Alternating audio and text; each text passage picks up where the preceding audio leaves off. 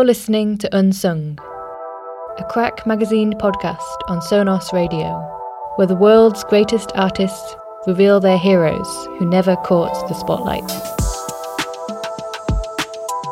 Caroline Polachek is a US songwriter, producer and singer. Her music has taken many forms, from the dramatic synth pop of Chairlift to the brooding alter ego of Ramona Lisa, the ambient experimental sounds of CEP, and more recently, the atmospheric electropop under her own name. As a songwriter, Caroline has written for the likes of Beyoncé, Solange, Travis Scott, and Charli XCX. Caroline's unsung choice is the 1980s British pop band Prefab Sprout. While they built a loyal following in their era, the band were difficult to classify and often get overlooked in the history books. Caroline speaks to journalist and broadcaster Chal Ravens about the lasting impact this band has had on her life and approach to making music. Well, hi, Caroline. Hi, how are you? I'm good. How are you doing? Yeah, I'm good, thanks. Thanks for having me on the show. Prefab Sprout is your choice for Unsung. I wonder if you could, first of all, just describe Prefab Sprout in a sentence to someone who had never heard of them. Prefab Sprout is a kind of prog jazz sophistopop 80s band with very kind of poetic, kind of virtuosic lyricism from Durham County, North UK. And I love them. When did you first encounter them, given that you weren't there at the time? I first encountered Prefab Sprout when an ex-boyfriend of mine, who is a music producer, made me a mixtape in our early stages of courtship that had Wild Horses by Prefab Sprout on it. And Wild Horses is probably the sexiest song ever written. It sets up this really awkward and strange metaphor for attracting ponies with sugar cubes to flirting with a younger girl. Through the rails, I spied your ponytail. I tried with sugar cubes, and they're okay, but I don't think I'll catch you that way. I hate myself, 'cause you're so cool with your mocking eyes. Won't you look at the old fool? One of the things that kind of makes the song interesting is the distance that gets set up in it, and kind of appeal of looking at someone through the barrier and kind of wanting to cross it. And I think we can all relate to that in one way or another. But the beat of it is just grounded in this absolutely pristine R&B groove, polished to the high heavens, but with these lyrics that are so abstract. It kind of gives you the same feeling as that song Who's Gonna Drive You Home, but if it was on steroids. It's just so sensual and so gorgeously produced, and I knew I needed to find out more about this band. And do you remember where you were when you first heard that song? I'm guessing this was 2005, and it was definitely on an iPod. I was still using an iPod, yes, even in 2005. It's quite a lot of scrolling to get to P as well in the old iPods. Well, it was also a mixtape, and I think at that time, you're still getting MP3s from friends without any labeling. So it would just say track 4 ominously. And you had to kind of go back and harass your friend for more information, which was, of course, part of the kind of mystique and fun of finding out about MP3s at that time. But yeah, that was my entry point into Prefab Sprout. And honestly, I don't think there could have been any other entry point, because the rest of their catalog is so complex and jazzy and over the top that no other song would have been a gateway drug. It would have taken something that simple to kind of get me over the complication factor of a lot of their other music. But obviously it worked. What else were you listening to at the time? Did it stand out among other things that you had on your iPod? Well, that was a kind of interesting moment in music. So I guess 2005, I was living in Brooklyn, playing in an indie band that was still very indie with a capital I. Bands like MGMT and Yeasayer were using really polished production, but playing in these gritty venues without ventilation. And also at the same time, something called the Waves Bundle leaked. And the Waves Bundle is a set of plugins that were very expensive. They were kind of one of the main big high production packages being used in studios at the time. And suddenly you had all these bands that had a free illegal download of the Waves bundle who had access to pop production tools that you typically have to work in a very expensive studio to get access to. So I think it was making people look at pop and look at pop production, even look at 80s hi-fi production through the lens of like, this isn't something that I can just listen to for vibe. This is something that I can emulate, but kind of through the attitude of a kind of DIY, scrappy indie punk lens. So I think there are some clear parallels between their sound and yours. I think there are certain songs that have a kind of a polish to them, a pop polish, but with perhaps a perspective that's a bit different, like you were talking about. What kind of parallels do you think there might be between Prefab Sprout and your own songwriting? Has it actually been an influence on your own writing? They've been such a massive influence. And I think even beyond anything to do with the audio or the music, it's the lyrics actually that have made such a big impact on me, because Paddy McAloon's specific brand of lyric writing is so unique. It's so over the top emotionally, but one thing he kind of keeps coming back to, and obviously this is so English, is a kind of self-effacing quality in the face of joy. Like that joy and ego death come in the same package, and that like love is often a kind of transcendental path to both. Even the kind of breakup songs were like extremely self-effacing. You would never hear Paddy McAloon singing a kind of like American pop diva like, you didn't deserve me, I'm on to the next, I'm back in my pocket, like found my swag. It's the opposite. It's like it's a decidedly swagless existence. So I think kind of on an emotional level that resonated with a lot of the kind of, you know, anxieties I felt as a young person, and finding comfort in those feelings being so magnificently and virtuosically articulated. But also he's funny. There's a sense of humor in these lyrics. And it's so tied to abstraction too. These aren't jokes that land. These are lyrics that kind of like are like, excuse me, what did you actually just say? Turkey or hot dog? Completely out of context in a song. And in that way, it's surreal. And I guess surrealism, even kind of in its corniest form, has always been something that I've been attracted to. And the kind of Prefab Sprout brand of lyrical surrealism has very much affected me. I guess the best way to start getting into this would be in my history in my former band, which was called Chairlift. That was my current project when I was, you know, doing my first deep dive into Prefab Sprout. And songs by Chairlift like Crying in Public were very much coming out of that kind of self-effacing, absurd ecstasy of a feeling that really I kind of felt like I got a masterclass in with Prefab Sprout. I'm sorry, I'm crying.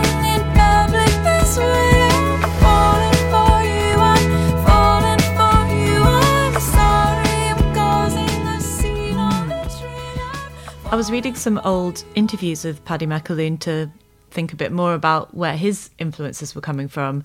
And he was talking about some of the influences that he was drawing on. They were really classic things. They were the Beatles, the Beach Boys, Bob Dylan. But then superseding all of those was show tunes, musicals. He loved musicals. And I wondered if you like musicals and if musicals are also part of your bucket of influences at all.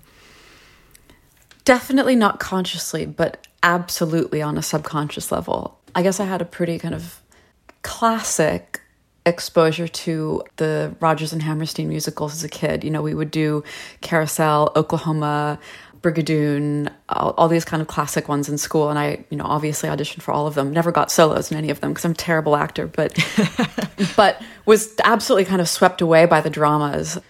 You know, especially the filmed versions. Like the filmed version of Oklahoma actually even visually has been a kind of point of reference to me to this day for music videos, just because the staging and the lighting is so specific and cool. Oh, actually, there's one more very obvious point of reference here, which is Disney. I loved Disney films as a kid, and I don't think that's particularly unique. But those songs, especially the 80s and early 90s Disney, were just so beautiful. And Alan Menken and Tim Rice, incredible lyricists, incredible songwriters. And that level of drama and also narrative was something that really, I think, has just informed for me what a song is and what a good song does. There's actually videos of me singing like all the Aladdin and Beauty and the Beast songs in the bath as like a 6-year-old. And yeah, that stuff makes a very deep impression on your subconscious as a musician. I had very little interaction with musical theater as an adult, and maybe in some ways Prefab Sprouts really extreme dynamics and kind of quite kind of showy, like jazzy approach to dynamics as well, linked back to that and is part of what I was attracted to with them, yeah. Is there anything else about the way that a Prefab Sprouts song is constructed that might relate to your own music and your own songwriting? You know, I think one thing that I actually really took from them in terms of actually just dynamics was also this idea of the vamp, which is a kind of a dirty word in pop songwriting, but these sections where you can just really hang on something and let this one chord progression or even just one chord hang and just really dig into it. And that was something that, especially for my live show, that I've drawn on, this idea that you can kind of like let a lyric fly and just let it hang in the air for a while and just coast on it. I think both Prefab Sprout and Brian Ferry and his work with Roxy Music kind of taught me the gift of vamp. Till you make that someone new.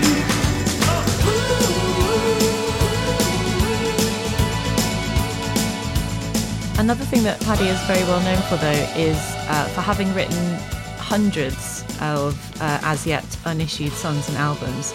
And I wonder if that was maybe something you relate to, because you have had multiple projects and you've had alter egos like Ramona Lisa, and I wonder if you ever have a feeling that you've got more than you can possibly release. I do believe in filtering, and clearly Paddy did as well. I guess I never see that as a problem because you have all the time in the world to release something once it's recorded. But making the decision about what to release, you can never undo that. But Paddy's demos actually are really interesting to hear, because even for songs that read as quite pop, when you hear his kind of home demos of them, you realize that it's actually quite pure jazz, that these chord changes are jazz changes. Wow. That was quite a revelation for me, actually, because it kind of made me realize that pop wasn't a type of music. Pop was a process that a kind of song can get run through. That pop was like a changing palette that means one thing in one generation and means another in another generation, but that structurally and lyrically, and certainly not chromatically, does a pop song have to be pop with a capital P. You can sneak anything through that Trojan horse. Have you stuck by Prefab Sprout over the years, or was there a sort of rediscovery at any point? I've absolutely stuck by them, and I hope that my choosing to do the interview on them to this day is a testament to that. It's funny being in the UK, where so many people kind of have stories of having seen Paddy somewhere or having met him or encountered him in one place or another. You know, he is still active. He released a record, 3 years ago? With that song Grief Built the Taj Mahal on it, which is actually one of my favorite Prefab tracks. When the emperor rubbed his eyes, and as you morning filled the skies, energized by his dream, the emperor was moved to summon his men. He ordered them find me. Yeah, no, I absolutely stand by them as one of the most influential artists for me. He's quite recognisable as well, apparently. I've seen some photos and he's very striking. He's kind of like a dapper Gandalf kind of character. Yeah, with the beard and the cane. Why aren't they as popular as they could be? It's quite abrasive in its own way. It's almost abrasive in its smoothness. With the kind of like, you know, the polished horns and the kind of orchestra stabs and the jazz chords, and like you mentioned earlier, the vocabulary, which is actually precisely why it felt so refreshing to me. But maybe that comes with the generation. I think maybe, you know, pretension comes in and out of fashion. And maybe it was because of the kind of money that was hitting that generation in the 80s, but sophistication and that idea of combining recreation with the intellectual was just in everything at the time. It was in fashion, it was in design, it was in publications, it was in writing. It was this idea that the pretentious and the intellectual was aspirational. And obviously the 90s tore all that down with the idea that no, this is insidious, this is connected to dirty corporate mentality. This is connected to elitism. But before that bubble burst, I think Prefab Sprout was maybe the most extreme point that got pushed to. I think in America, we kind of go to like Sade for that kind of textural world, but minus the pretension. But Prefab Sprout was a bit of the whole package. Yeah, I think there's definitely a theory that in the UK at least, the 80s and the early 90s were an amazing time for experimental, possibly pretentious pop music made by working class people, because there were kind of material benefits at that time, like basically the dole. There were lots of people who were jobless but were on unemployment benefits and had time. Yeah. And I think then the idea of being smart and putting that smartness into your songs all kind of came together, perhaps even tied in with the fact that the music industry had a bit more money, and if you got a record deal, you could go to a fancy studio and have Stevie Wonder on your album, as they did. And all of that has changed a lot. Again, if someone hasn't encountered Prefab Sprout before, they might come away from this conversation thinking that they are incredibly dense, but also there are loads of stone cold hits in there as well. It can be totally accessible. But again, like we were talking about the kind of abstract and surreal elements of the lyrics, those aren't dense or intellectualized. That's one of the things I love so much about Prefab Sprout is they offer the kind of antidote within the music itself. Like the verses might be, really digging into the narrative intricacies of his relationship with someone, but then the chorus, like Moondog, now who's on the moon, that's a chorus. These moments of relief and bluntness are just given to you on a platter, and that's what's so pleasurable about their music. Oh, plus there are just massive hooks melodically, just beautiful stone cold hooks. Do you think you could choose a single favourite Prefab Sprout lyric? The entirety of the song of Blueberry Pies is probably my favourite one. The lyrics of that song also kind of became very personal for me too. The song very specifically reminds me of when I had a giant crush on Christopher Owens from Girls. And at the time, both of us were in relationships, and I knew it was obvious it was never going to happen. But that song kind of felt in an interesting way, in an interchangeable way, like either he or I could have written it, because it felt like a song that both Girls and Chairlift could write. And I felt like in some ways that kind of lyricism in that moment got quite directly channeled into the solo record I was working on that year, my Ramona Lisa album called Arcadia. But it made me really interested in capturing those kind of in-between unspoken moments, which is maybe a more British European thing to do than an American thing to do anyway. But yeah, that moment in time, like spring 2012, definitely is a heavily drenched in Prefab Sprout, particularly Blueberry Pies. Who said we'd be happy the more that we knew? Oh, don't come a-calling with handsome eyes. All you'll get, my baby, a blueberry pie. This kind of like inconclusiveness of a crush that you know isn't going to manifest, but you can't stop it from existing, and the ways it makes you act, the ways it makes you lie, the ways it makes you not look someone in the eyes is just so beautifully encapsulated. And even the way he sings it is so stop-start and so like reticent, Lying is killing the good things in me. And then Wendy comes in, ask me what the time is, baby. Ask me, honey. Ugh, it just sounds like it's a TV with an ad playing in the background. It's so cool.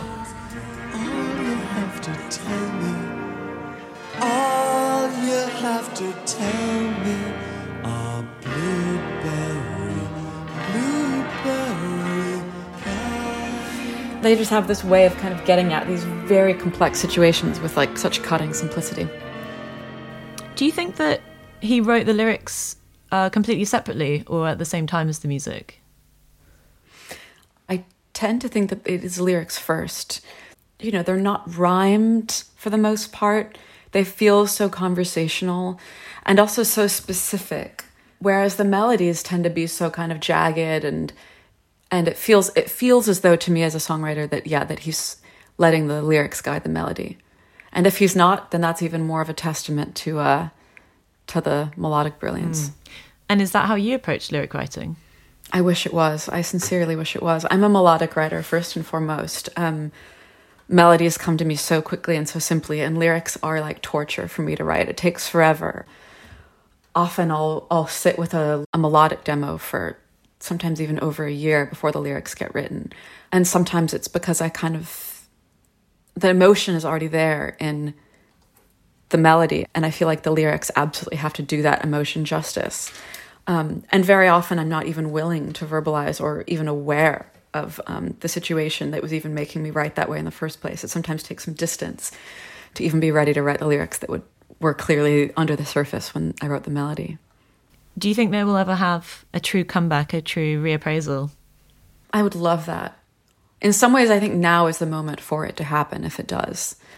Because that kind of like heart on your sleeve, emotional vulnerability and shamelessness, actually it's so synced up with, I think, how we're seeing people use social media. Oh, yeah. You know, I feel like especially like, you know, when I first started using Instagram back in like 2012, there was such a sense of like being mysterious or cryptic or just showing these little glimpses but not showing too much. And now, you know, everybody's using it to talk about their self-care and their depressive tendencies, and you know, even seeing it being used as a kind of emotional community support device through like the Black Lives Matter protests this summer. It's so loaded with emotion and vulnerability and openness, and there's no better time for Prefab Sprout to come back to the consciousness.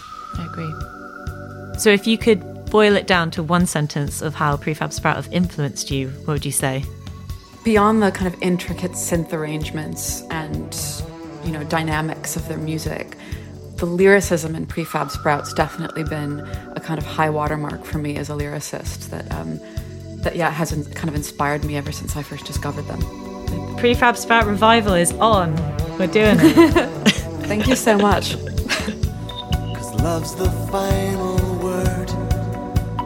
Nothing crosses love. Reason has to bow. Love demands it. Moon dark, guess who's on the moon? Moon dark, guess who's on the moon? Up there a flag will fly for mom and apple pie. Moon dark, guess who's on the moon? Moon dark, guess who's on the moon? For one place left to play. You've been listening to Unsung, a Crack Magazine podcast on Sonos Radio, where the world's greatest artists reveal their heroes who never caught the spotlight. Thanks to our guest, Caroline Polachek. It was hosted by Chal Ravens and produced by me, Eliza Lomas. The series leads are Duncan Harrison and Luke Sutton.